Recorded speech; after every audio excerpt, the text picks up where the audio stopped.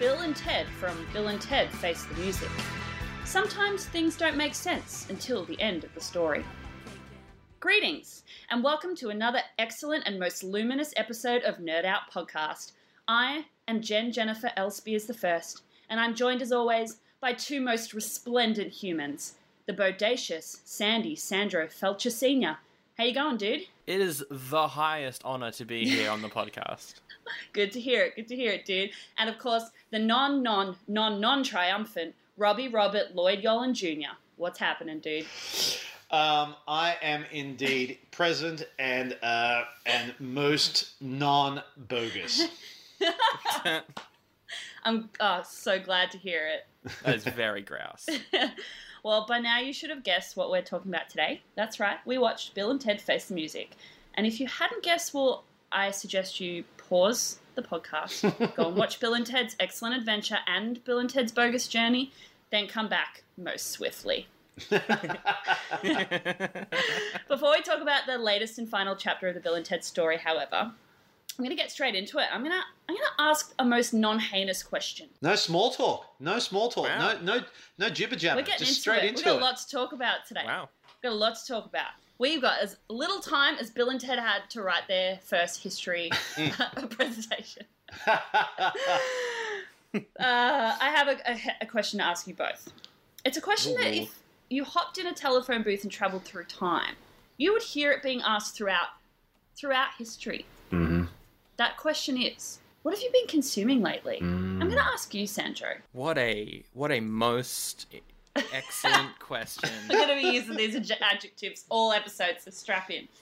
Also it's episode 50. I'm Woo, very... we did it. Oh, we did my it. goodness. That's most excellent. That is righteous. That is non-bogus. Non-bogus is my new favourite one. Most luminous. Happy 50. Oh, sorry, I skipped the small talk because I know we have a lot to talk about, but we're just going to pause and congratulations. Well, congratulations to all of us, yeah.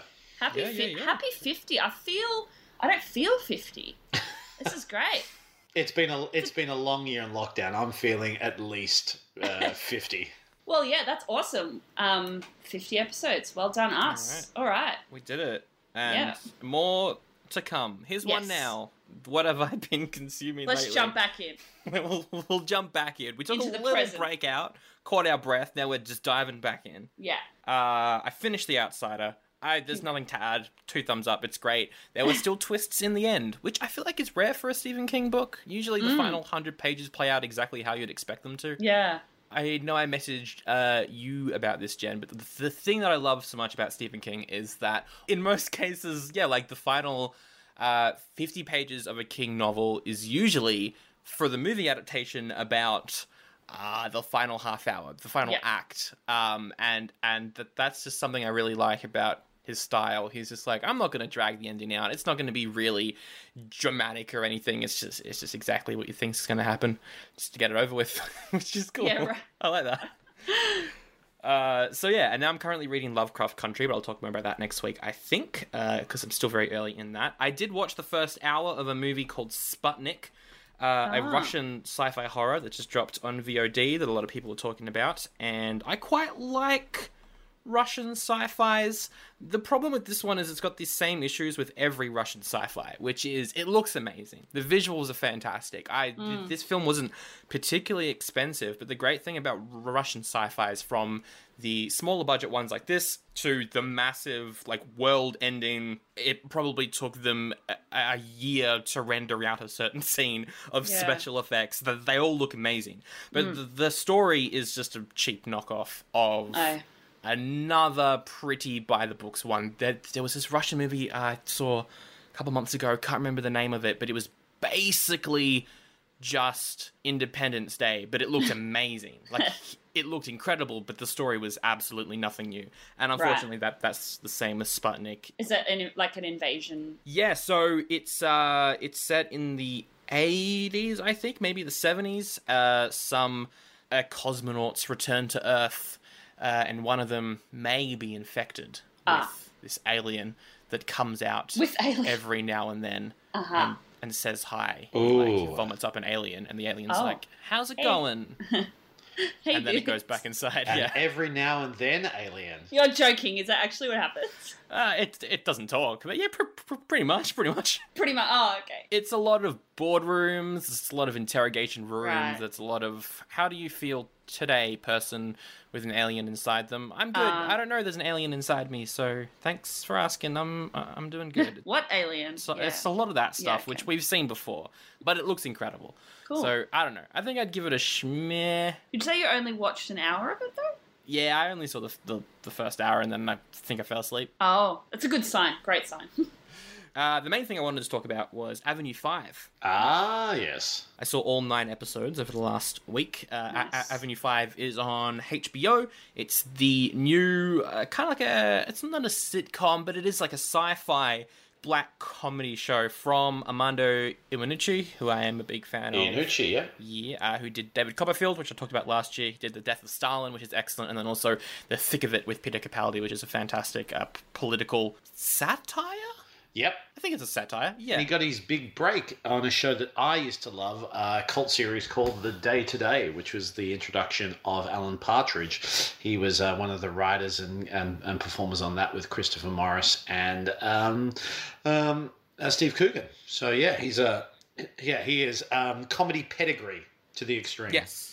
100%. He's got a very distinct style, which was prevalent in David Copperfield, but not as much as I not necessarily wanted, because I really enjoyed that movie, but I was expecting it to be a little bit more chaotic, like a lot of characters talking at the same time. It's very much what he does, and a lot of his stuff, it's just constant, just throwing jokes at you, and insults, and people just yelling over the top of each other. It's very much his style of comedy, and that is what The Death of Stalin was, but not so much Copperfield, and this is a return to that. So if you haven't seen The Thick of It, but you like his 2 movies, check this out because it is fantastic. So it is Hugh Laurie. He is the captain of a spaceship. It's actually a cruise ship. It's called Avenue 5, and a disaster happens, and they're slightly knocked off course, which causes their journey to become much longer than any of the passengers anticipated. And so you've got Hugh Laurie as this captain who is British, but he's pretending to be American, which is fantastic, because that's, Americans used to think Hugh Laurie was American. I was going to say, that's House, yeah. You've got that happening. Josh Gad is the owner of this company. What's his character's name? Herman Judd. Great name. He is a billionaire, and he owns the company, and he's on this voyage, and just gotta say it. Josh Gad, haven't been a big fan of his. I think he's a funny person. I think he's a nice person, but I just don't like anything he's been in. Aside from this, I think he's fantastic in this. I think he finally has a role where he can be charming but incredibly unlikable, but also funny. Like, in everything I see him in, he's always unlikable. I'm always like, I don't really like the character you're playing right now, but it's always more on the annoying side, whereas I think he gets the charmingness quite well in this. Right. He does the annoying thing well, I have to say. Yeah. Yeah. He did a great online series for in the early days of lockdown. Reunited Apart on YouTube, which was which reunited the cast of all those classic 80s films. I think I mentioned it before. Like, he did Goonies, he did Back to the Future, he did Splash, Ghostbusters, and his best one was the Lord of the Rings one. I know, not technically an 80s film, but he had a great energy, and he was a very sincere enthusiasm about it all, which sort of like endeared him to me quite a lot. So I think the most likable parts that I've liked him in have been his voice acting.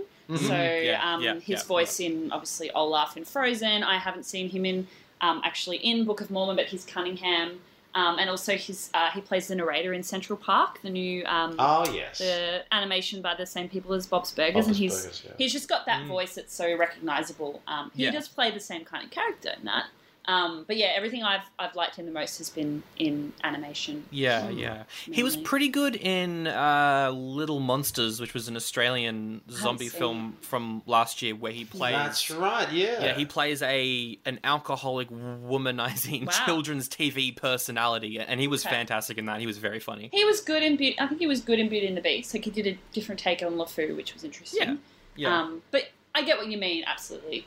He plays that particular trope quite well, that annoying kind of sidekicky kind of vibe. Yeah. It's just good to hear that he's done something a little different. Yeah, he's got Suzy Nakamura, I think is her name. She plays his like assistant, who he relies a lot on whenever, because her character's name is Iris, and whenever something happens that he doesn't like, he just goes Iris, and it's very funny every single time. It was excellent.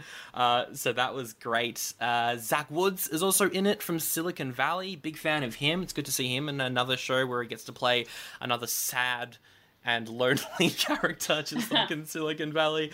And I think probably the biggest standout for me was Lenora Critchlow plays a character called Billy, and she's excellent. I don't think I've seen her in anything else. I'm going through her filmography now, and it's mainly sitcoms and also the Morbius movie with Jared Leto. So that's and then there's also a bunch of familiar names from the thick of it as well. So yeah, I think it's phenomenal. It's one of my favorite shows of the year, probably in the top 3 easily. I think it's incredible. It's 9 episodes long.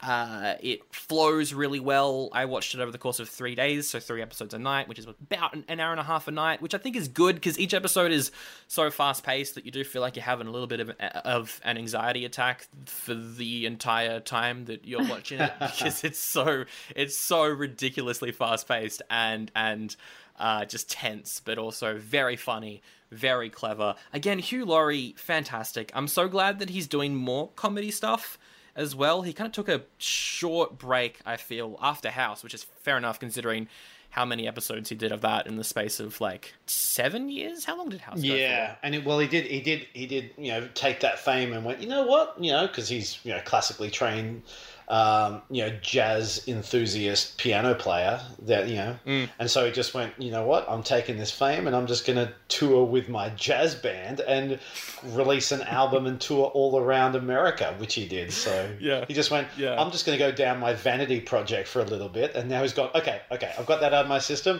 Now let's go back to what I do really well. He does dramatic work really well, but he will always be, King George or from Blackadder and stuff like that. So he's got to let that go and let it out. Yeah, definitely. But it's really interesting because he was a character in Veep, and Mando Iannucci started Veep, and he was there for the first couple of seasons, and then Iannucci left, and they carried on without him. But I'm not sure whether Hugh Laurie joined before or after Iannucci had left Veep. I'm not sure.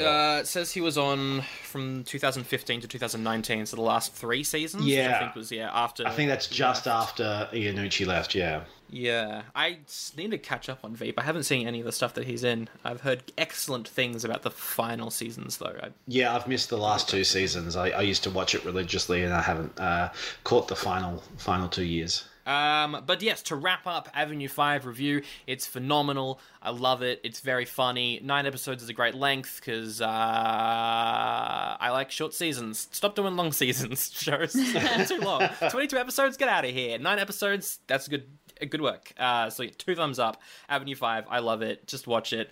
Top 3 shows of the year so far, I reckon. Probably one of the funniest shows. Can't wait to see more. Check it out, Avenue 5. I'm going to throw it over to Rob. What have you been consuming lately? I have not only been consuming, I have binged, I have gorged myself. I am in my quarantine excess weight from watching all in 2 days, season 1 and 2 of Cobra Kai. Wow. Oh my God. For those of you that don't know, Cobra Kai is the much anticipated, long awaited sequel series to The Karate Kid. And oh my God, it is everything that you want it to be. It is, for me, it is one of the best reboot, sequel type of things that have ridden that nostalgia wave and find that perfect balance between paying tribute to the nostalgia but evolving the story on and bringing in the next generation of characters and storyline and balancing it really well. It is fantastic. I highly recommend it, even if you know a little bit of the Karate Kid films, and this deals. It is so well done. It is a beautiful balance of drama and self-aware comedy that isn't meta. It's self-aware, which I really think is clever. Meta comedy can be a bit clumsy, especially in TV shows and movies and stuff like that. But being self-aware, there's a really lovely balance here with the comedy, the drama, the martial arts, and riding the nostalgia wave. And they deal with everything, all three. A lot of people forget Karate Kid 2 and 3. No, they claim it all. Karate Kid 1, 2, and 3 is claimed. They haven't done Karate Kid 4, The Next Generation, Hilary Swank, yet. I feel like they might. I feel like there's an audience for some swank. Yeah. There's some. Yeah, we can put her in our swank bank. Thank you very much. You went there. Thank you very much. I went there. And we talked about Hilary Swank last week. She was in Insomnia. It's really good. So for those of you that don't know, it's set 30 years after the events of the Karate Kid films, where Johnny Lawrence, who we all know as the bad guy in the first film, the last time we see him is being almost strangled to death by his sensei before he is saved by Mr. Miyagi at the start of Karate Kid 2. And we find him is in a bit of a slump, he's doing odd jobs here and there. He's lost his job. He's kind of not really paying his rent. He lives in a dingy part of the valley in LA, in Reseda, and he's really struggling. He excessively drinks. He doesn't eat well. He's lost his way. And always haunting him is the big billboards and big signs of Daniel LaRusso, who's got his own car dealership and is quite successful. And he's a bit of a celebrity within the Valley community for winning the All Valley Karate Kid tournament 2 years in a row in 84 and 85. And it's what has happened to these characters in the 30 years since we last saw them. And the best thing about the show, in the movies, it's kind of there's black and white with a slight shading of grey, but this series brings in all the grey. That you feel for Johnny Lawrence, you get annoyed by Daniel LaRusso. They struggle with their inner demons and the toxic masculinity that they've been raised and how they try and move on from that, but they're their own worst enemies. The new generation of Karate Kids coming in, Cobra Kai resurging, and all this type of stuff. And Miyagi-Do karate is, Daniel Lawrence still feels that within him. The lessons of Mr. Miyagi are still prevalent. When I first heard about it, I thought it was going to be all from Johnny Lawrence's point of view, and kind of Daniel LaRusso would be a character in the background. I was pleasantly surprised that within an episode or two, it is a perfectly balanced series about what these characters have done, where they've gone, and how they're their own worst enemies. And it's just incredible. I said this to Sandra, I've said it to anyone who listens. It's what, I'm not the biggest fan of the Star Wars sequel trilogy. For me, this is what the Star Wars sequel trilogy should have been. That well-constructed story arc, and that perfect balance of riding the nostalgia wave, being true to the characters, but also bringing in a really interesting new generation and balancing it perfectly. 2 seasons down, you can just power through it. Season 3 has been filmed. It was originally on YouTube Premium, series 1 and 2, but YouTube didn't pick up season 3, so there's been a bit of a delay because they've been trying to find a new streaming service to show it on. Netflix finally picked them up, which they were really that was what they wanted first, but only YouTube would take them. But now they're on Netflix, and they've got this new resurgence of people watching it. Like in my other job where I'm a teacher, I've sort of like at the start of each lesson when I'm online, I ask the kids what are they watching at the moment, what are they listening to, what are they reading. And I had the class on Monday, and I said to the kids, what did you do over the weekend? I said, I did some drawing, and I watched Cobra Kai. And I've been doing this for the last couple of lessons, and the kids haven't really been responding. But as soon as I mentioned Cobra Kai, oh my gosh, so many of the kids are going, I'm halfway through watching that. I'm watching that. Yes. I'm going, have you watched the original? They go, yeah, we watched the original. And go, this is great. You're like, I nailed it. Yes. I'm finally the cool teacher. And then I ruined it by saying I'm the cool teacher. I'm the cool teacher. I'm the cool teacher. And so Ralph Macchio is back as Daniel LaRusso. William Zabka is back as Johnny Lawrence, who's been working as a filmmaker and a writer and doing cameos. He had a famous cameo in the final season of How I Met Your Mother. Any of you who are How I Met Your Mother fans would know that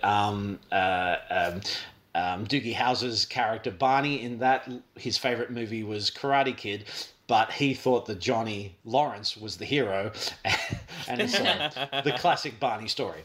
And so he had a reoccurring bit part in the final season of that. So he's ridden that wave of nostalgia and owned Johnny Lawrence like a badge of honor. And so this is sort of like, he's getting what he deserves for all his hard work. He finally gets some recognition and a series that pays tribute to his character, but also respects the world that they created. So many regular, so many flashbacks to the original series. You've got mentions of there's a lot of loving tribute to Pat Morita, who sadly passed away in 2011. And yes, so much reoccurring characters. I can't give too much away for spoilers, but there's a lot of deep cuts. Like there's a mention in the second season of something that happens, and I went, oh right, that didn't happen. But then I went, oh my god, yeah, that did happen. That was a relation to the third movie. So it's 2 thumbs up for me. It is outstanding. It ends on a massive cliffhanger, incredible cliffhanger, and I think we're not getting season 3 on Netflix till like next year, from what I've heard. It's saying 2021. Yeah. It's wonderful, and they're only like 35-minute episodes each. The final episode of season 1 goes a little bit longer, and the final episode of season 2 goes a little bit longer, but you can just power through it, and they're like about 10 or 12 episodes a season. You can power through it. They're so beautifully written, densely paced, and it's a great balance. The teenage kids are great. They're not annoying at all. There's ones you root for. And there are some fantastic Doctor Who references. There's a Doctor Who passing reference in season 1, and there is a deep dive Doctor Who conversation in season 2 that I'm there going, ooh, I can't believe this is happening. Is this really happening? They're actually, and they get, like, as a nerd, you're there going, yep, they got that quote, yep, they got that right, yep, oh my gosh, okay. They have passed the nerd checklist. So 2 thumbs up. Check it out, Cobra Kai. Do yourself a favor. If you want to, please do watch the first 3 films to inspire you. I want to go back and watch them now. I've only got the first one. It might, be like the David Filoni effect of it'll make you realize how cool the second and third one was. I remember liking Karate Kid 2. Karate Kid 2 was pretty cool going back to Okinawa. I remember liking 2. I don't think I've seen 3. We did Next Karate Kid on Oldie But a Goodie last year, and when we did that, I realized that I don't think I've seen 3, so I should go back to it before Look, 3's a bit dark. 3's really dark, and it pushes things out of that zone of what Karate Kid's meant to be. 2's a little bit still within the circle, but 3 they push it a lot darker, and you go, oh, I don't know if that works or not. It's a great show. You don't need to have seen them. You can kind of, if you kind of vaguely know. It's just wonderful. It's absolutely wonderful. I know Sandro's seen it. I'm not sure where he's up to with it, but I saw the first season when it was on YouTube. So probably 3 years ago now was when I saw the first season, so I should rewatch it before catching up. But yeah, I saw it with my sister, who I think has seen the first one, but it must have been like 10 something years ago, and she still enjoyed it a lot. So it definitely works as a standalone. Yeah. Yeah. Okay. Cool. Because I know all the tropes and all the memes and all the, I know number one without probably having to rewatch it, but I'm the kind of person that likes to do my homework before I watch, not a remake, but like what's the word I want? Like sequel, like a resurgent, I guess is the word I want. Yeah. So that I can get those references. Yeah. Otherwise I feel a bit like it's going over my head, so I probably will watch all three before I... Yeah, I think it's a good idea, especially the first one, especially, and the second one. They're easy watches, and they're just so good. Cool. I mean, Pat Morita is just outstanding, and it's really weird. Like he made that series, especially with the Next Generation when they brought in Hilary Swank. It wouldn't be made without Miyagi. And the reason why the other Karate Kid didn't work is, well, Jaden Smith can't act, but also if Jackie Chan just didn't have that same energy. Pat Morita was just such a powerful reason why those movies work so well. And so despite the fact he's not around, they honor him, and there's not a shadow cast. There's an honor for him, and they still keep the show going. Like you watch Rise of Skywalker, and there's a gaping hole missing, and that is Carrie Fisher. But in this, it's not, there's not a shadow cast. You miss them, but they're honored within it. So yeah. Okay. Yeah. Cool. So yeah, what about you, Jen? What have you been consuming lately? In the last week since we last spoke, just a couple of things. So I'm watching a lot of ice hockey. It's playoffs at the moment for the NHL. So there's like 2 or 3 games on a day. So we've been watching pretty much all of those, keeping up with those because we've got some sport to watch. So we're just like grabbing onto what we can. 2 weeks till the NFL starts. I'm very excited.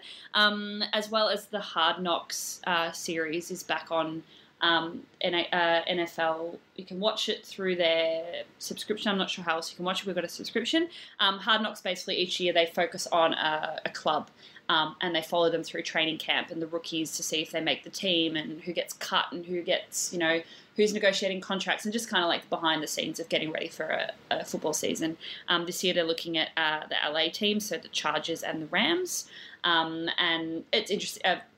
I'm more interested this year just seeing how their teams are doing training camp under COVID, basically. So how things are different and how they're coping and things like that. So watching that as well. I've been playing a bit of Mario Kart recently. Our neighbours just bought themselves a Switch each, and they've been playing online with some friends, and they were like, "Hey, let's play Mario Kart together one night through online, not together, through the wall." So we did that the other night, and I've been hooked and been like practicing every day because I hadn't played in like 3 years, and I'm terrible. So the last few days I've pretty much been just like getting a few 3-hour sessions of Mario Kart in, which is fun. But what I finally finished and wanted to talk about, I've been watching it for the last few months, but only just finished it, is Schitt's Creek on Netflix. Nice. Most people will have heard it or seen the memes, which is how I was introduced to it. I just keep seeing memes everywhere and quotes by Catherine O'Hara's character, Moira, and I was like, what is this show? Like, it looks dumb. I'll watch it. And I binged all until midway through the last season 6, and then I stopped. And I hadn't watched it in about 3 weeks because I just didn't want it to end. Like, I just was like, no, I need to ration out the last half of the season because I know that it finishes at season 6. They're not doing any more. I don't want this to end. So that's a good sign for y'all. That's a great sign. But yeah, it came out in 2015. I better give you a rundown for those who don't know. It is written and produced by Eugene Levy. You would know him. I remember him from American Pie as the dad.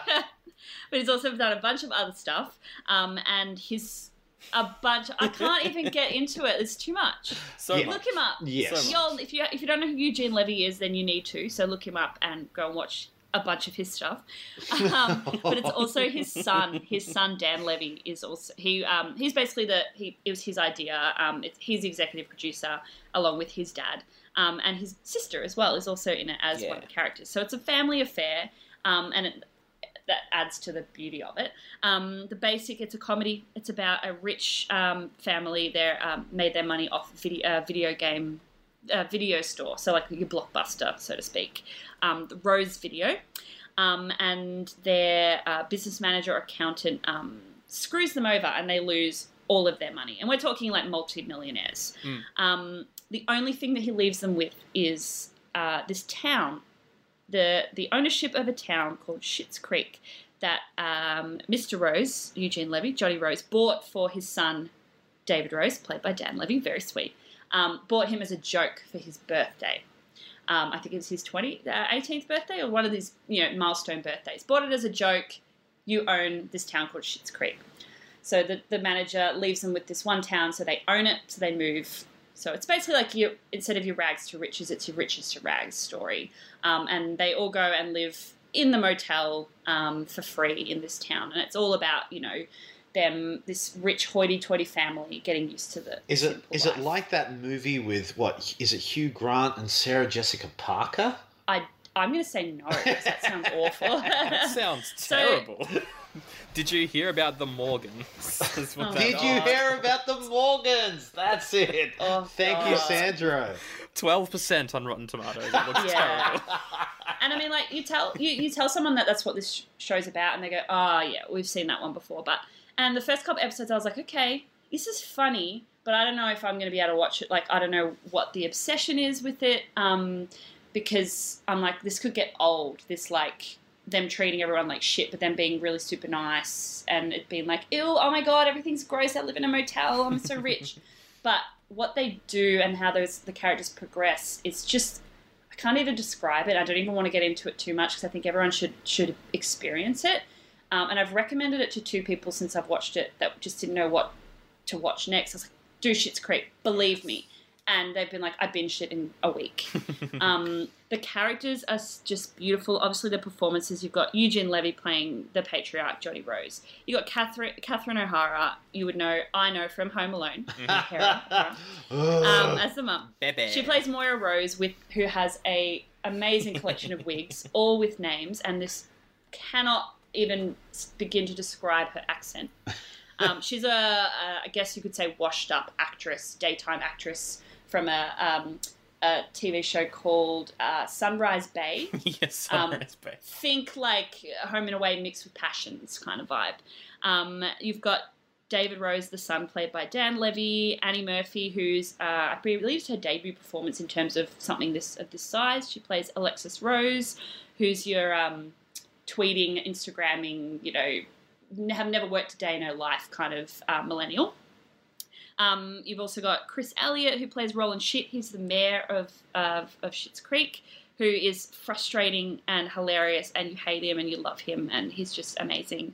And you've got just a bunch of other incredible characters that start off as minor characters and then become more major characters, and you learn to love every single character.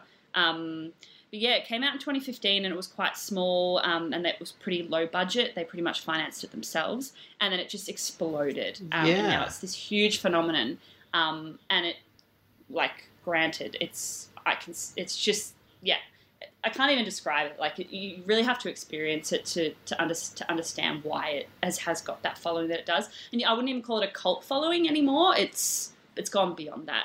Yeah, I don't think so. No, it definitely was when I started watching it, but over the past 2 years, it's just blown up. It's massive now. Yeah. They're doing live show tours. Well, they were. Yeah. It's so massive. they've released an extra episode, which is basically the story of behind the scenes kind of episode, 1 hour special, and it goes through that, and it's just so beautiful because the people that created it just did it with their heart. They weren't doing it for the money. They just wanted to tell this story about this family, and now people are connecting with it. And I spent most of the series and that episode in tears, laughter, heartbreak, sadness, everything. It's just beautiful. The world that it creates, and they made it they talked about it in the sort of behind the scenes about the different, especially it's really big in the queer community because of some of the characters in it. A lot of the queer characters, they're not the tokenistic queer character that you see, the friend or the gay guy who's struggling and he's going through all this hardship and his family have to accept him. And the way they put it is that Schitt's Creek, or the universe and the world of Schitt's Creek, is a world in which there is no homophobia. And it's not a statement. They're not saying, look, no, like it's not thrown in your face. It's just like, this is the world that it could be. It could be, This is what it could be. And it's amazing. And I didn't even realize until they said it. I went, oh yeah, there's no moment where anyone has to, there's a little hint of it where there has to be a difficult conversation for a character who's just come out, but then it's not. And the way that they introduce Dan Levy's character, David Rose's pansexuality, is with an incredible analogy of red, white, and rosé wines. He basically says, sometimes I like red wine and sometimes I like white wine and sometimes I like a rosé. And his quote that's become almost a battle cry is, I'm into the wine, not the label. And so that's a really like an example of just how they approach everything in this show. It's very, very clever, very, very funny. I've spoken to a few people who've been like, oh yeah, but Moira, I hated Moira. She was so annoying. I was like, I loved her.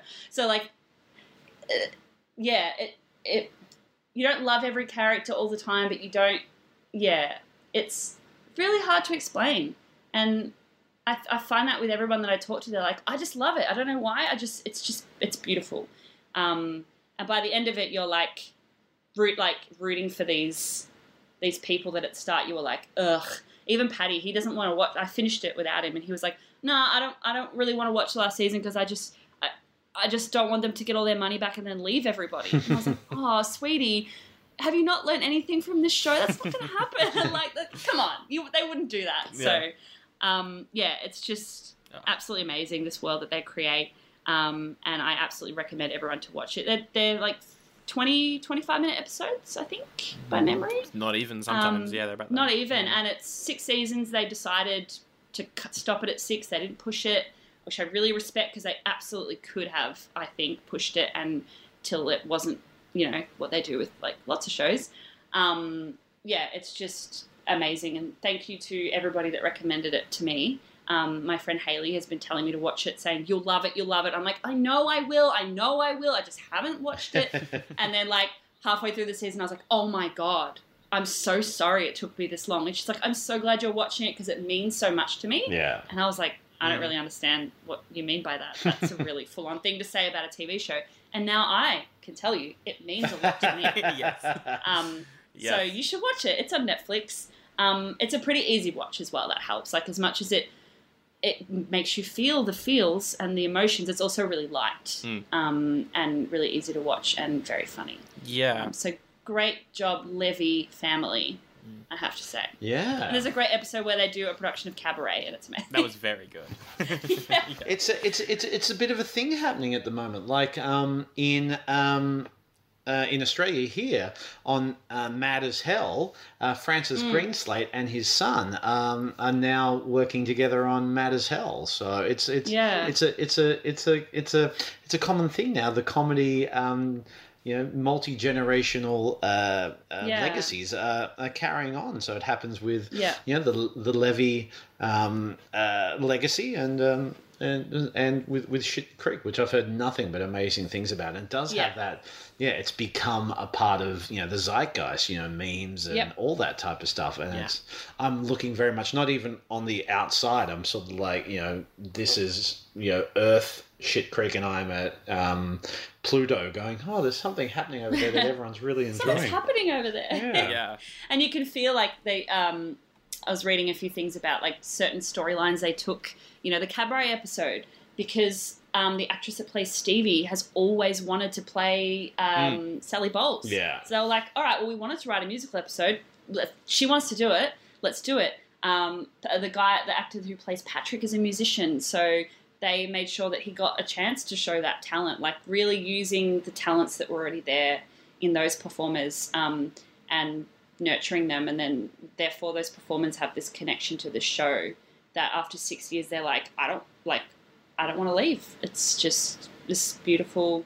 Lots of tears on set and in front of the TV during that. Yeah, I was saying that Avenue 5 is in my top 3. This is also in the top 3 and higher. So it's fantastic and everyone should watch it. Yeah. It's cool. It's so good. I just am bummed that it took me this long, but I'm gonna go straight back and rewatch it again. Hey. Yeah. Straight back to the start. So yeah, that's what we've been consuming lately. That brings us to the main part of our episode today. It's nice to have a main part again, where we look at something and we delve deeper into something. Remember the days when we used to do news as well? Those episodes used to go for like 7 hours. That was so long. How did we? Oh, we still managed to keep them under 2. I don't know how we did it. I think I just cut a lot. Sandro, you should see the floor of the editing room. So, you saved a lot for the outtakes at the end. Oh yeah, we used to. Sandro's house is actually built off of all the cuttings from those episodes. Yeah. But yeah, Sandro, did you want to guide us through our review? I can certainly do that. Guide us through the quantum tunnel of time and space for this week. So, Bill and Ted Face the Music. It's the third Bill and Ted film. It's out on VOD at the moment. Very quickly. What do they mean to you? What did you think? What was your first exposure to Bill and Ted? I'll start off with Rob. What's your history with this franchise? Being the cranky old bastard of the group, I was, alive and conscious while these were actually out. Bill and Ted's Excellent Adventure and Bogus Journey are a big part of my growing up. Bill and Ted's Excellent Adventure came out in the greatest year of cinema, 1989. And it really is that greatest year of births, also, by the way. Yes, it is. Bill and Ted's Excellent Adventure and Bogus Journey are deceptively smart films.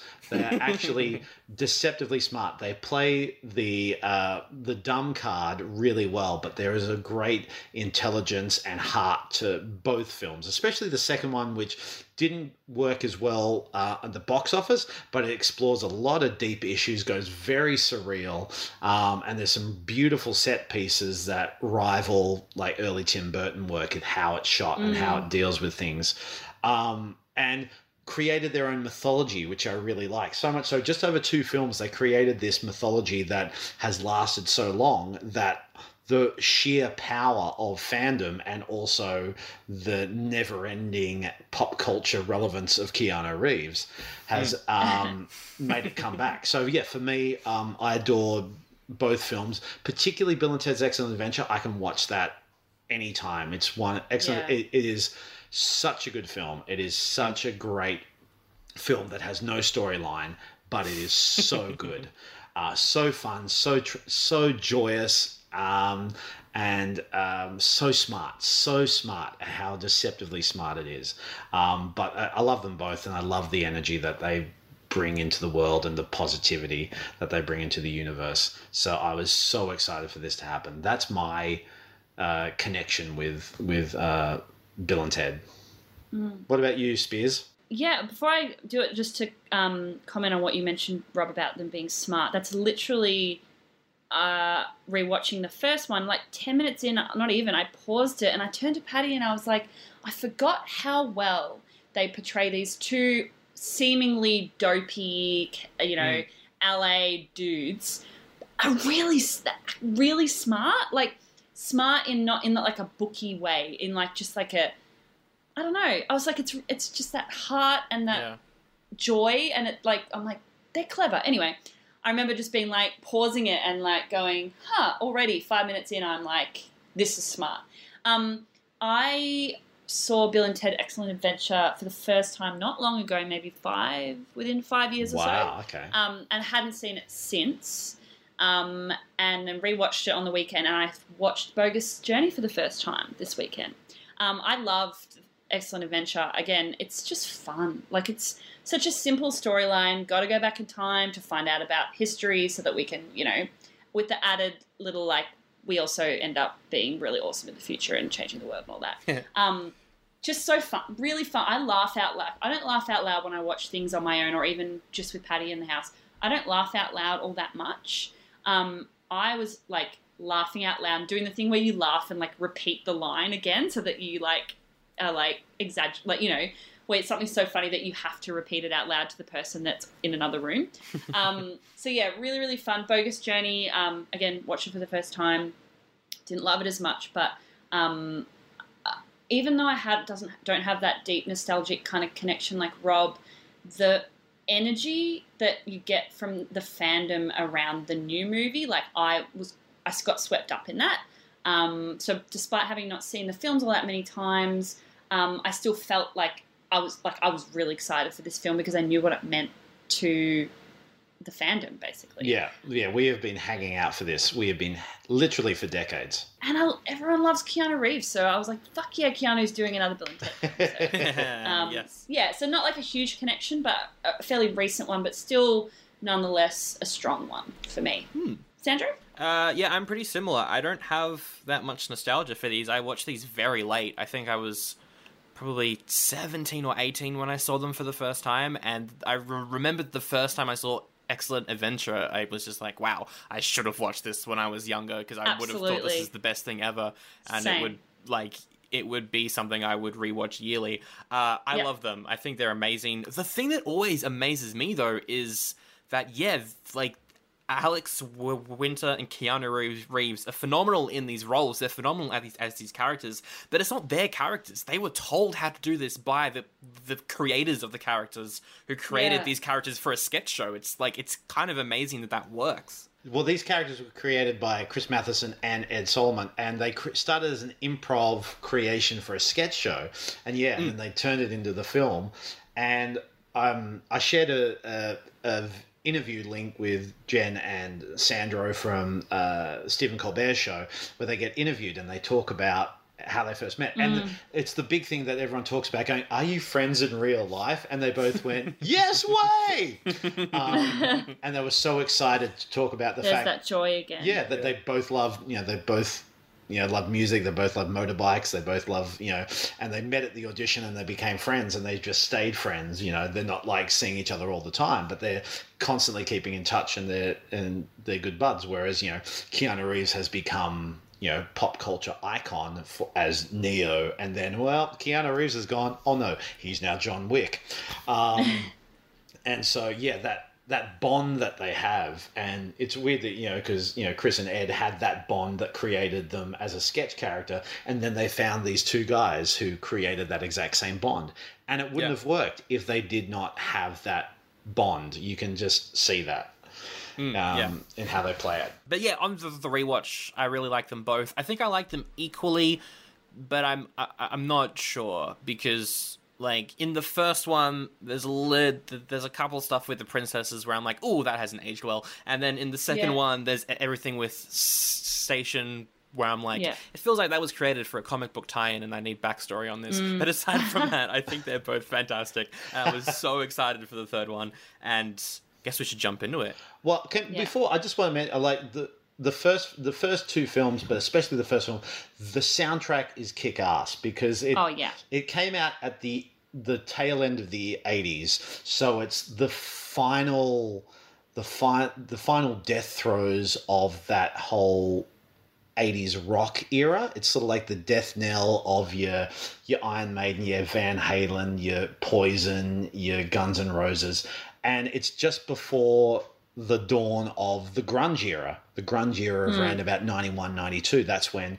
everything became grunge and just changed the shape of music. So it's this kind of, pleasant, almost nostalgic view that was captured in this late 80s era, and it's still even more so now, that music has evolved so much, what with hip hop, R&B, grunge, techno, all that type of stuff. It's this little pocket of mythology of, remember the time when 80s rock and roll was this powerful force. But the soundtrack is great. You've got incredible songs. Like that opening sequence is still one of my favorite, having, Big Pig Breakaway, which is an incredible start to the film.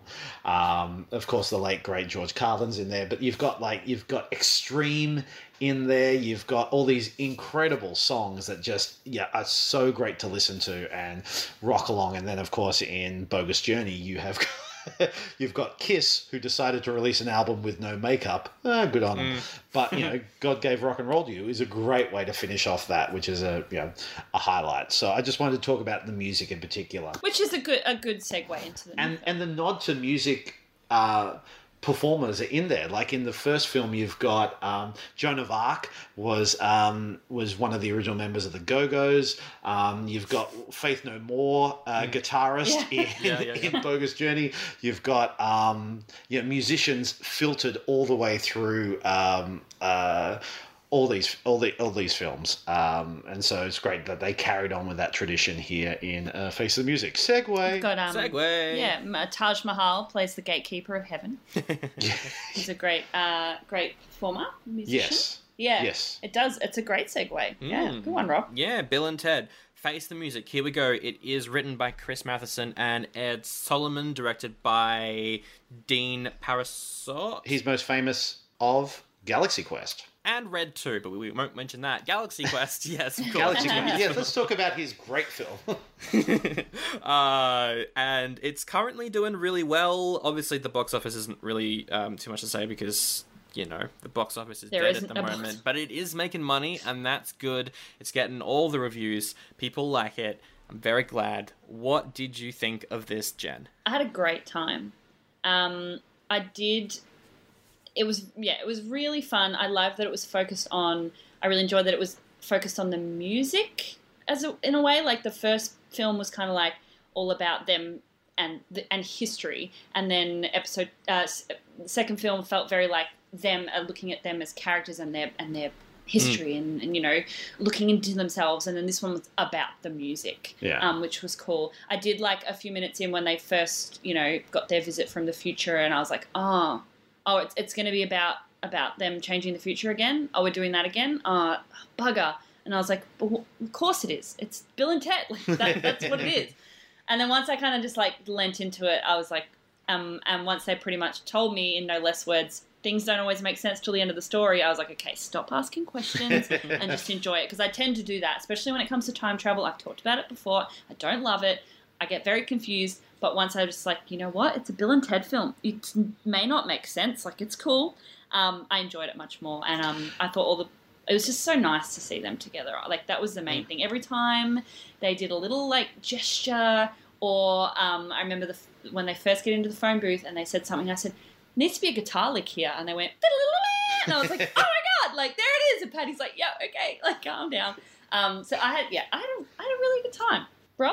Yeah, I just loved it. I was a bit worried because what I love so much about the first two is especially Keanu's performance. Keanu is his Ted is so happy and so joyous and so absolutely his expressions are so big and so over the top, and he has that beaten out of him when he became Keanu Reeves, the merchandise or the symbol, and of course he had rather appalling performances in Dracula and Much Ado About Nothing, but he became more of this, he kind of tied down by his legacy, and he kind of lost a bit of that joy. So, but then the joy, but I was a bit worried in what I saw from trailers. Alex Winter was very much playing Bill as he normally would with that earnestness, but a bit of, spring in his step. But Keanu was very dour, and I'm there going, oh no, that's not what Ted is. But then after you watch the film, and they've talked about it in reviews, I've gone, you understand. They're the exact same characters, but they are 30 years older. Middle-aged. Yeah. And there were little moments where, there's a great scene where they're doing couples counseling, and it's both couples having counseling, which I think is hilarious. And there's just this moment where he goes, "Could you turn your wife?" And Keanu just has this smile, goes, "Oh, yeah, okay," and turns to it. There, it is there, and it's there all the way through. Always looking back at Bill, and just how game. I guess any other actor, you'd go, yeah, of course they're going to do that. That's what your job is. But because Keanu Reeves has set this benchmark for who he is on screen, to see how game he was to look ridiculous, especially when they do the alternate realities and they get more and more crazy to the point where they see each other in like 20 years and they're like buffed up in prison. That was fun. I just went. I love how they leaned into that, but of course he would. He's an actor, I tried to avoid all trailers. I saw the opening of the second trailer, which was the couple's therapy part, and that was all I needed. I went, oh, okay, yes. I was a little worried about Keanu and his voice in particular, which has deepened a lot. It's very gravelly. Yeah, and I was like, I don't know how it's going to work. I saw 20 seconds of that and went, I'm sold. I don't need to watch anymore. I'm so excited. Love it. I think just in general, I was a little scared that it would be something kind of like Zoolander 2. It would be like, hey, look at this. You remember this and this and all these things? And it's not that at all. No. It's its own story. It feels like the end of a trilogy.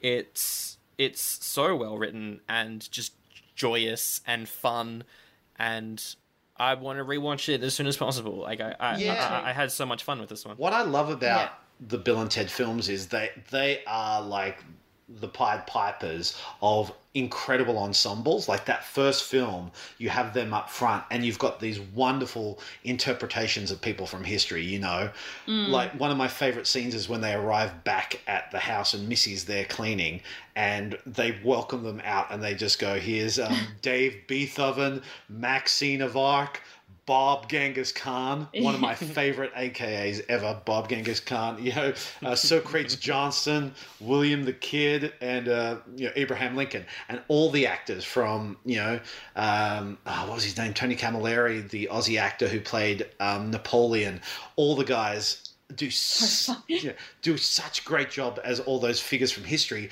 but they're kind of like this ensemble led by Bill and Ted. And in the next one as well, they create this great ensemble around them with Station, with the good robot Usses, with Grim Reaper, William Sander as the Grim Reaper, who is friggin' amazing. It's incredible. And they do that again here, and they build up this great ensemble of not only bringing the Grim Reaper back, but bringing up these wonderful musicians from history. Plus, you've got the daughters. Ed and Chris know what they're doing, so they go, let's do the exact same thing, but bigger and 30 years later. Have those leads with the ensemble behind them. Yeah, I think the fact that I had rewatched one and watched two for the first time, but the time I saw this one, I did have that moment of, I feel like I've just what I'm about to watch, I've just watched already twice this weekend. But then, like you said, it is the same thing, but it's done so well and slightly differently that it just feels like a bookend, like the ending of a trilogy. Like, I don't know why I expected anything else, because it was, it's what the story needed. It really did, and it was comforting, and it was joy. Comforting's a great word to go. They had all the highs of the second one at the end, but then they kind of slumped down. But there's still this energy and positivity. There's still room for them to learn. The stakes were just infinitely higher. They were so much higher that it didn't really make sense. But who cares? Yeah. Who cares? Exactly. Yeah. And we haven't even talked about. Is that kind of a spoiler if I say it now?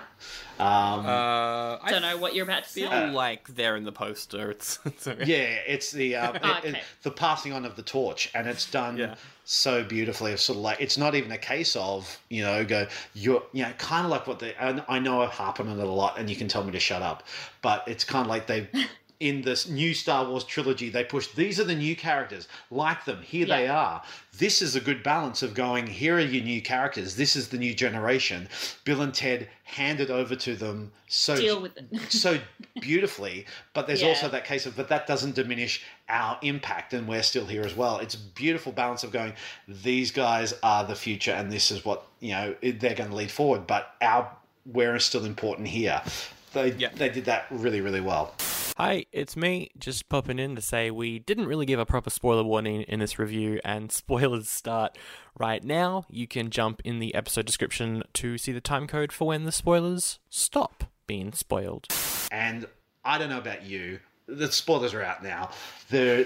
Speaking of comforting, there is nothing more comforting than the thought in my head that there is a future where Bill and Ted are in an old folks home together with their wives, sleeping in the same beds next to each other and still rocking out on guitar. Oh my gosh, that is the post-credits with their little arthritic hands. Oh my God, the post-credit scene is... It just keeps on going, and I'm just there going, this could go on for 20 minutes, and I don't care. It was just so beautifully done. Yeah, that was so good.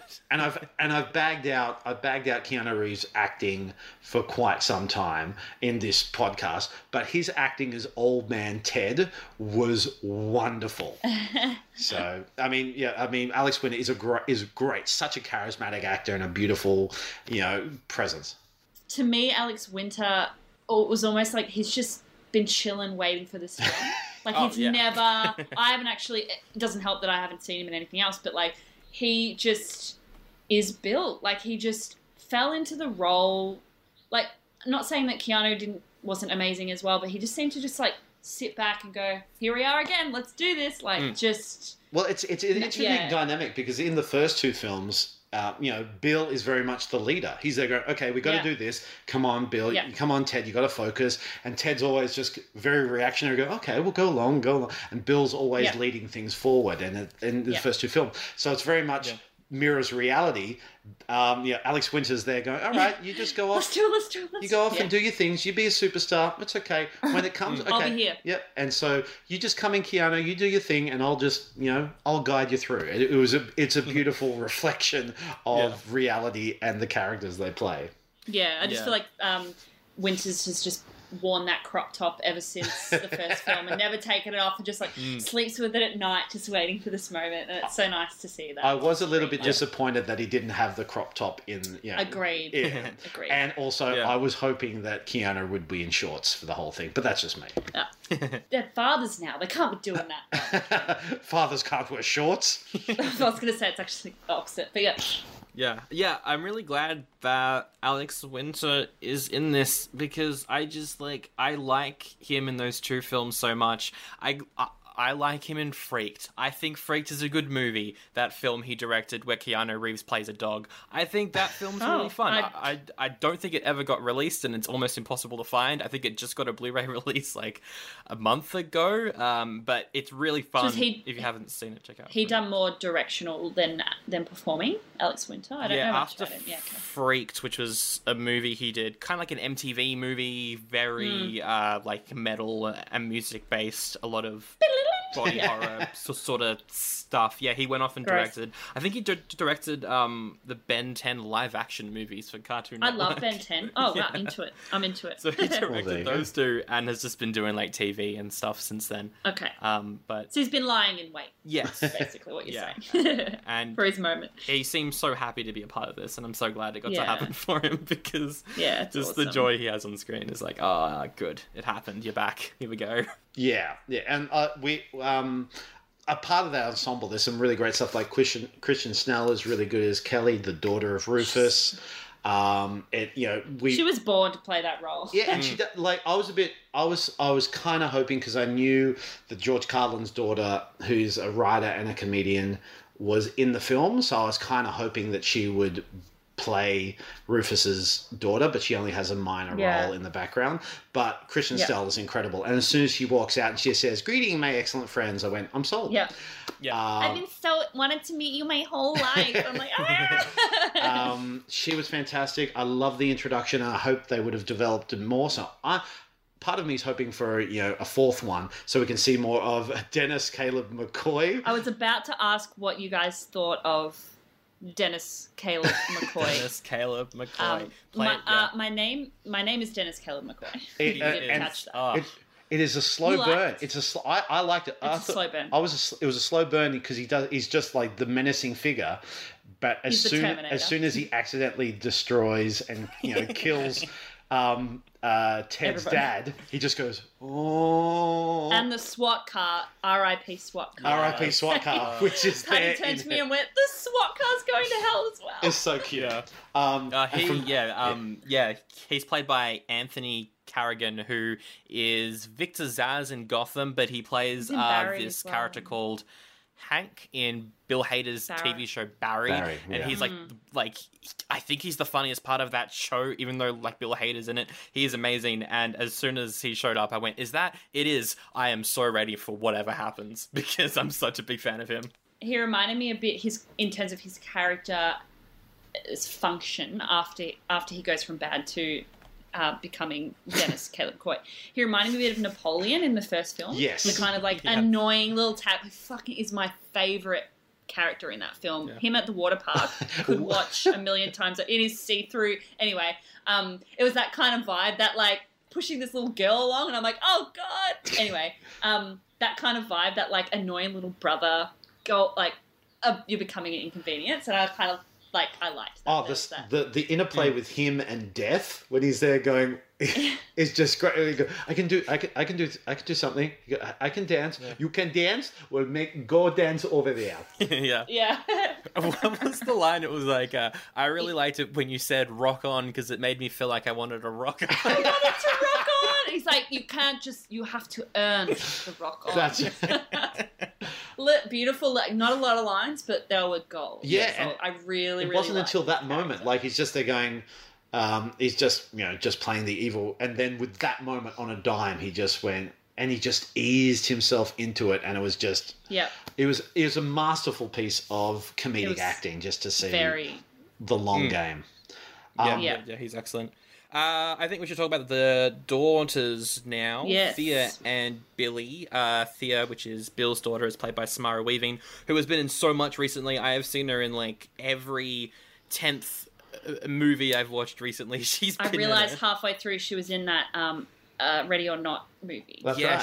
She's in the that was comedy horror, I guess you'd say, film Ready or Not from last year, which is a lot comedy of fun. Horror is right. Yeah, she's in Ryan Murphy's Hollywood TV show on Netflix. She's also in Guns Akimbo with Daniel Radcliffe, which was also a lot of fun, where she plays she's doing a lot pretty badass character, and she's great in this. I thought she was very fun, not as ridiculous as the performance we get for Ted's daughter, but I think she brought... she wasn't as... not that it's a bad thing that Billy was sort of a carbon copy of Ted, but Thea was... She was Bill, but she was her own version of Bill. But I guess Bill's character hasn't got quite as many like obvious...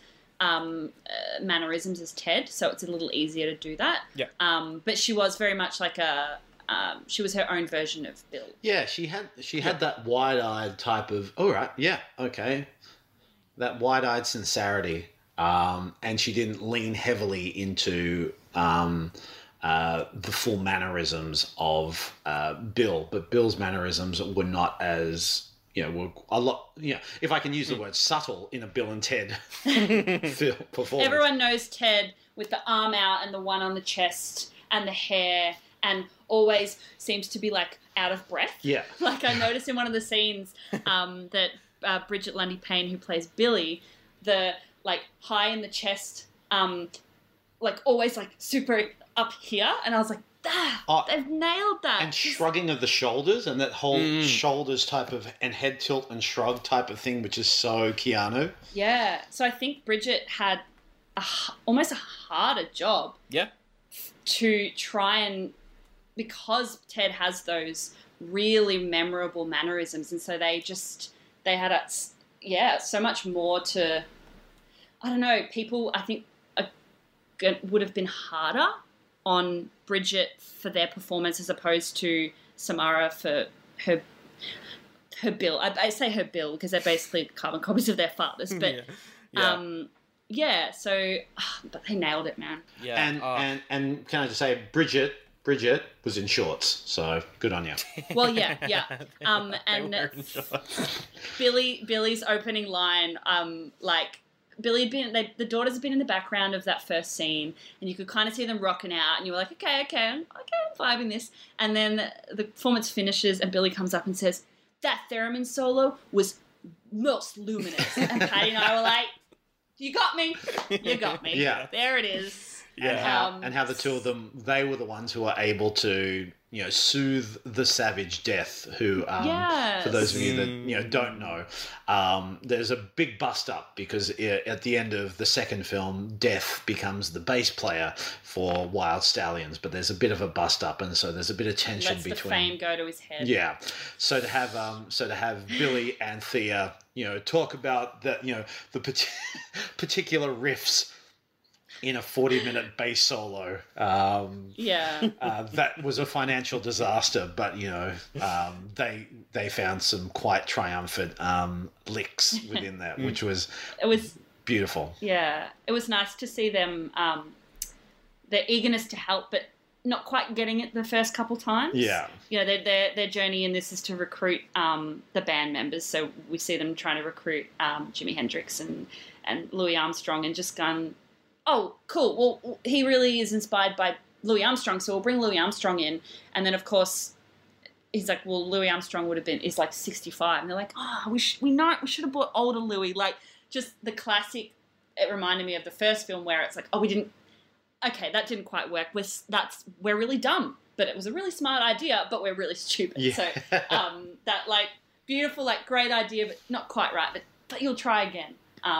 So that was really sweet, having their sort of separate journeys parallel to each other, and sort of, it was, really cool. I really liked the daughters. I was really worried that we were just going to get two people playing Bill and Ted, but as their daughters, and I was a bit worried, but I was very impressed. Yeah. No, they did it very, very well. They're beautiful actors. They're very good actors, and gave the right energy. I haven't seen has Bridget Lundy Payne done anything else? I haven't seen anything They are else. in a show called Atypical on Netflix, which is a sitcom about an autistic teenager going to college for the first time. Okay. I haven't watched that because I have read a lot of not great stuff about it. Yeah, it started off a little rough. It got better. I've kind of stuck with it, and I think the final season's out next year. I mainly just watched it for Bridget's performance. Yeah. Bridget's also in Bombshell, which I haven't seen. Oh, right. Yeah, with Margot Robbie. The movie Bombshell, yeah. Okay, cool. So kind of a break in terms of feature film. Yeah. Debut. Yeah, cool. I think so. I think they'll go a long way after this because, nailed it. There are some great returns in this. So great to have William Sanders back as the Grim Reaper. Accent is incredible. And just I could listen to Death speak. If Death speaks like that, I'll be like, I'm coming with you right now, buddy. Like, if the real Grim Reaper spoke like that, I could listen to him speak for hours. Rewatching Bogus Journey made me forget how funny he is in that. Just when he has like playing Battleship and doing Twister, and but they have to dress up to get into heaven, and so Death is there in the lady's hat pinafore. And apron, the pinafore, and speaking in the high, every rose has its thorn, and then he comes back and goes, they malven me.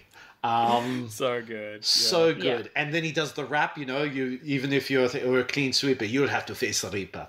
But still, like, no time has passed, just perfectly in sync, and plays off well with Dennis Caleb, obviously. We've got the return. I was so impressed that Amy Stoltz came back as Missy. I was so surprised she came back. I had to double check. I had to Google her to make sure it was the same actress. It's so good. Yeah, it was a different actor playing Deacon. I did like the fact that she ended up marrying Ted's younger brother Deacon, which I found hilarious. And Hal Landon Jr. as Ted's father came back as well, which was wonderful. Which is really good. That moment that they meet in hell. Spoilers. And he goes, I believe you now. You did go back into history, and you did go forward in time, and you did do this, and you did go to hell. And they're like, and we did this. And he goes, oh, is that part new? He's just like the dad who's really trying to understand and acknowledge you, and then you go, oh, you forgot this, and they're like, this is so hard to keep up. That was great. Really good stuff. And to change the course of the universe or whatever it is. And he's like, is that a new thing? And he's great. And another and a lovely little nod to George Carlin in there. It's interesting. Like I talked about Cobra Kai with the legacy left by Pat Morita, who obviously had a more prominent role in the Karate Kid films than George Carlin did in the Bill and Ted films. But he was more like the spiritual animal of it, to get someone like George Carlin, who was such a big name on the stand-up scene for his, deals with race issues and social commentary issues with his stand-up, powerful force in the world of stand-up, to be this mascot for the Bill and Ted films was always a very clear sign. He was a very cool person to have in that. So he was like the rock and roll version of rock star version in stand up. Yeah. So to have a little nod to him was quite good, even though the shadow he left was still quite strong, but not as big as, say, a leading character, because he just popped in at the start and the end and went, "You guys are okay. Here you go." Yeah. So yeah.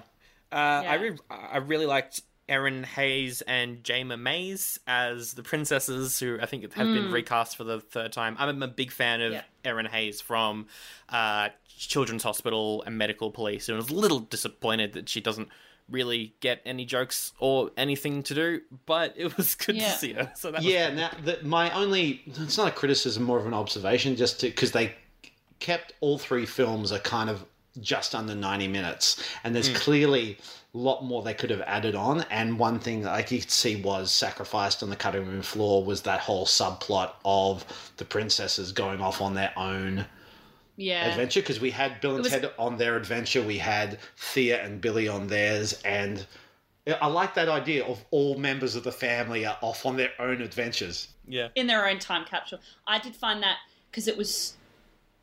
we found out that was happening when they visited themselves in 2 years' time, and they were told by their future us's that their wives were going on an adventure. And I actually missed, even though I actually missed what they said in the jumble of dialogue. And so when I was kind of like, wait, and then they came back to the office and they're like, "You guys are going to go on this, but don't do this because the future yous are going to," and I was like, wait, what's happening? And I think you're right, Rob. I think a lot of that got edited out potentially. And so if they'd fleshed it out, I don't know, it would have been a really cool... I get that it got cut for time, but that was the only one of the moments that I was a little bit confused. I was like, what exactly are they going to do? Yeah. Yeah, it was a shame. It would have been cool, because that would have given them more to do as well, the actresses, who are amazing. Yeah.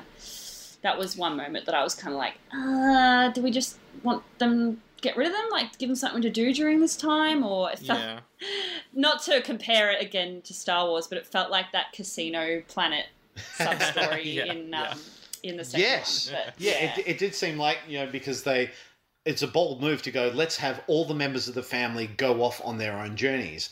And then they got to the editing and they went, oh, well, one of these threats has to go. It's got to be the princesses. And so at the end, they come back and go, we tried to find out, an alternative reality where we are happy, and this is the one we're happy about. And they're going, if we'd been on that journey, that line would have hit a lot more. And we kind of only saw little brief hints of it. So we only saw them kind of intersecting with each other in their journeys. Yeah. Yeah. That brings me to my question and observation, as we know, time travel, love it, don't love it. These movies are about time travel and time and space travel, and I did love that. And when they sort of mentioned that it was about them changing the course of the universe and the course, basically how did they put it? Literally the balance of the universe. I was like, whoa, that's big. How the hell are they going to explain this away? And the beauty of it is they didn't. And they were aware of how big a thing that is, and how other movies have gone wrong with trying to explain it. They just got Kid Cudi to come in and say a few lines that we were all thinking, are we talking about this kind of relative parallel universe? Blah, blah, blah, blah. And everyone's like, wait, what? And I was like, thank you. That's all I needed. All I needed was for them to be like, we know this doesn't make sense. That's the fun. And I was like, thank you. Because I was worried they were going to try to explain it, and it would have just got bogged down. Yeah. And right at the end, whoever's narrating it, I think it's Billy, I think it was Samara, saying, it wasn't what we played that was important. It was the fact that all of us played together. that made it work, and I went, that's a good one. And then it just ended. I couldn't believe it. Just went. It did just end, didn't it? Just no drag out. Just went. And that's what they all kind of do. Apart the second one, how it kind of merges into the credits with "God Gave Rock and Roll to You," but the first one ends with "They do get better." It just ends, and this one just went, "Yep, everything's all right and everything's good. Okay, end." Yeah. The one absence I did notice, and I don't know if I did or didn't like it, was in the first two movies, the small moments of like, okay, don't forget, when this is done, we're going to go back in and plant this thing here, and so this will happen. And there wasn't, and that in itself has you going, but if you went back and did that, then it would have already happened. But if you didn't do it, then, that classic, well, if it's already happened, like, why do you have to go back and do it? For me, the whole thing about they're going, we need to go further and further into the future. And I'm there going, but that future doesn't exist because the planet is the universe. Yeah. I was thinking that the whole way through. Well, why are you in jail if they've got the song? Then why didn't they play the song? Like, if you've written the song and it's on this USB, why are you in this retirement home? Like, but then it cuts to Kid Cudi saying something like almost meta, and you're like, oh, okay. Don't worry about it. Why are you worried about it, Kid Cudi's inclusion in this movie just baffles me, but I loved it. Like, I'm a massive fan of his, so I'm like, great, just have him there to ask these questions. Is he Station? I think he might be Station. I think Kid Cudi's Station. I don't know. Okay. Well, it does say that on like credits. It does say an incarnation of Station. But this is the thing I'm trying to figure out, because the guitarist from from Faith No More at the start of Bogus Journey steps out and he calls out, "Station!" And everyone goes, "Station." I'm going, that means something, but I don't know what the fuck it means. And I've never been able to pick it up in 30 years. I always thought it was just like a, like almost like rock on. Like it's become like a, like you said, Rob, I think recently, like a battle cry for rock and roll. And Kid Cudi calls that out at the end, which I think is cool. Because, I'm an old man, I have no idea who Kid Cudi is, but he was awesome. Kid Cudi. He was cool. He's he kind of came out of the weird auto-tune era of Kanye, and he's just taken that and done that as his whole thing. He's pretty cool. I don't know why he's not a part of the song at the end. If you hired Kid Cudi to be a part of the cast and he doesn't say anything, I think in the world of the movie, he's not part of the band. Like, they didn't recruit him. He popped up because of the time, the universe of time, and was all wobbly, and people were showing up where they shouldn't be, and he disappeared at the start from his own concert, replaced by Jesus. And then he pops up and he's kind of like, "Oh, hi, I'm here now." So they didn't actually recruit him. I did have the same thought, Sandro, but then I went, they didn't recruit him. I mean, use him, absolutely. But he was like, things are settling back, so I've got to go back to where I come from. I was surprised that I thought there were going to be more superstar cameos. Like, we had Dave Grohl. This Weird Al in the credits Weird Al very, very briefly. Kid Cudi, obviously, and obviously the actors returning, playing characters. But after Dave Grohl appeared, I was like, this is gonna be a revolving door of people being like, I want to be in the new Bill and Ted. Can I be in the new Bill and Ted? And I'm glad that, I was surprised there weren't more, but I was glad there weren't more. Well, and that's what they do. Bill and Ted, in all three films, they go, we'll have a little bit, but they won't indulge it. It would have been the ultimate. Because a lot of movies would have done that. There's a lot of those kind of movies that have that kind of following, that are, huge, that make a new one and have all these people go, well, I want to be in it, and so they put them in it, and you're like, okay. Yeah. Okay, but you're not an actor, so... We never get Eddie Van Halen. Eddie Van Halen is never in any of the films, which I think is... Actually, they're going, that's really cool. They just, stuck to... They were like, no, we don't... They had musos playing certain roles or playing themselves, which I found great. But they didn't lean into it hardcore, just be an end-to-end cavalcade of cameos, so to turn into, and I'm sure they could have if they wanted to, Yeah. So I like that restraint that they had. And it gave that focus. So I like that. I like the tribute to Louis Armstrong, and the guy who played him was wonderful. The guy who played Hendrix was really good. I loved Mozart's playing his piece, and then you hear it on the electric guitar, and how Mozart gets on really well with the ancient flautist, and they get on really, really well. I like those little moments of, clearly they are big music fans, Ed and Chris, and just with all three, they get that balance perfect of that right balance of what music is and what influence they can have within the films. Yeah, absolutely. Definitely, I think that might be all. Is there anything else? We got anything to say about this film? I think that's pretty much everything. I think that's probably everything. I think that post credits scene, I've mentioned it before, was so joyous. It was just like the moment goes, oh, I've got to sit down.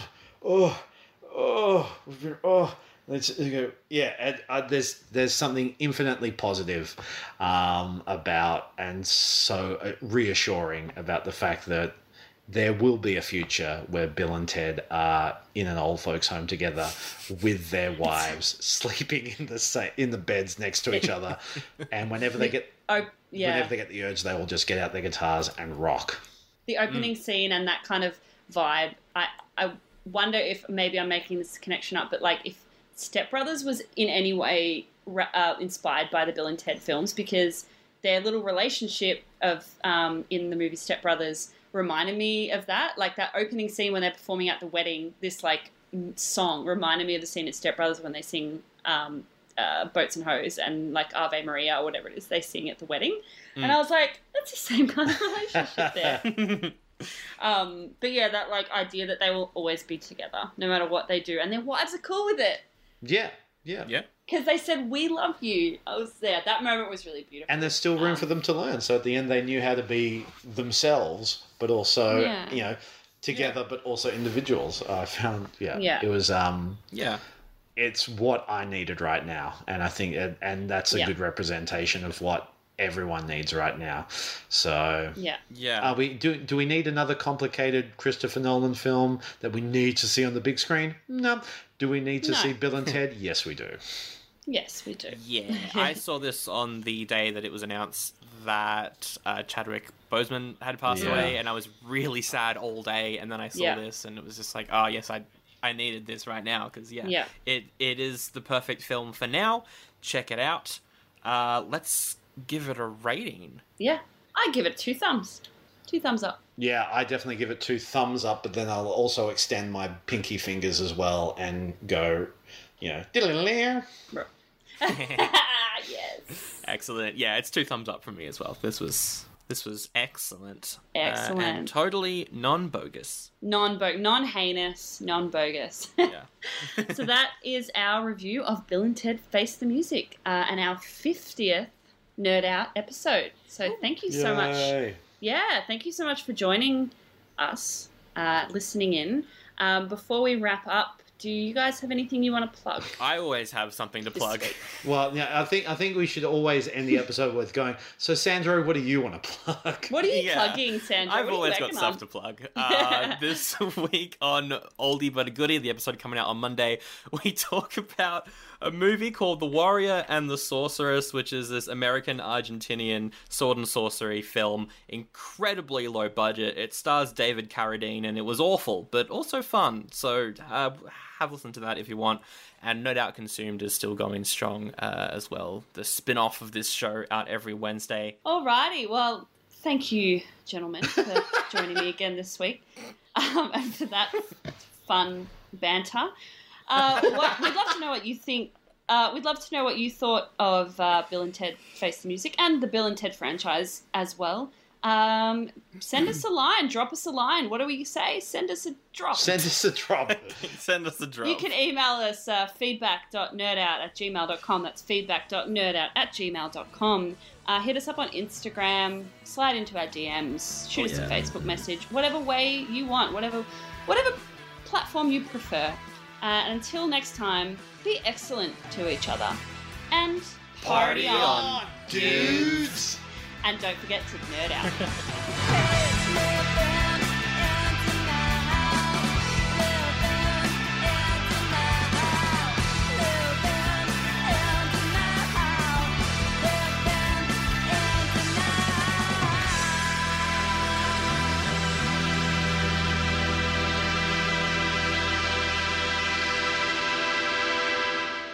believe it was Professor Plum in the What the hell was that? Reaper.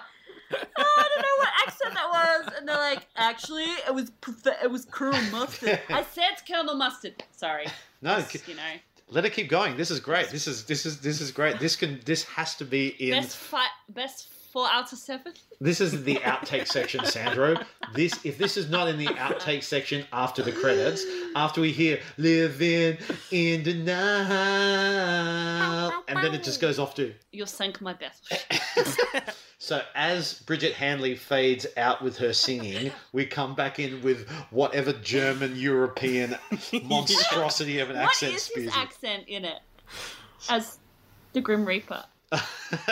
European of some description, isn't it? It's something. They malven me.